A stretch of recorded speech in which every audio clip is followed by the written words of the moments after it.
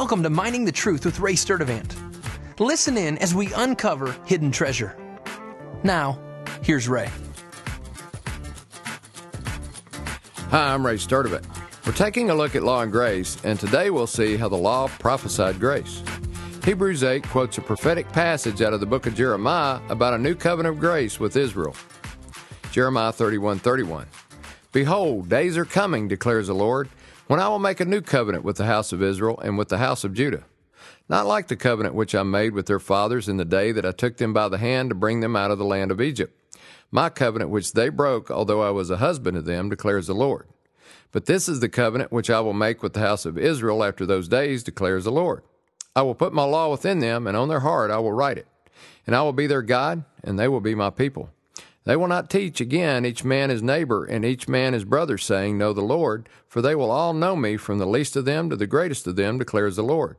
For I will forgive their iniquity, and their sin I will remember no more.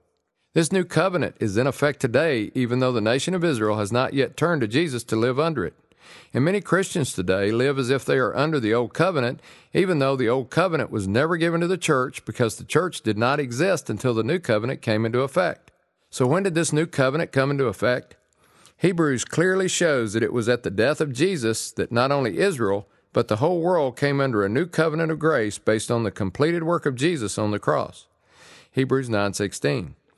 For where a covenant is, there must of necessity be the death of the one who made it. For a covenant is only valid when men are dead, for it is never in force while the one who made it lives.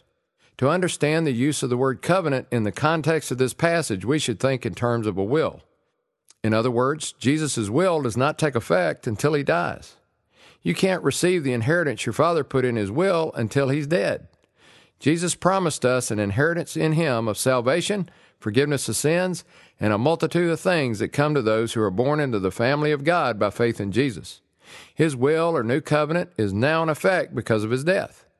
By the very fact that a new covenant is in effect, the old covenant of law is obsolete, as Hebrews tells us. Hebrews 8:13.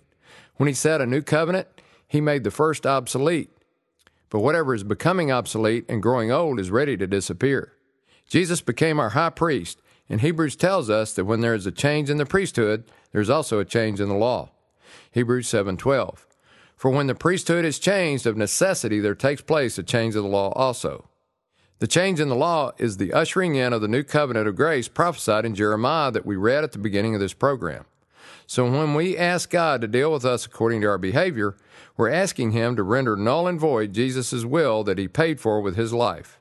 God takes that very seriously. When Jesus uttered his final words on the cross, "It is finished," the chance to alter his will was over.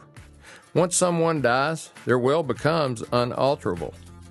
With prophecy fulfilled and will completed, we can absolutely trust in the finality of the work Jesus accomplished on our behalf.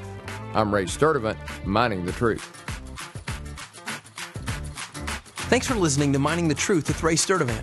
If you have questions or comments about the show, visit us online at miningthetruth.com.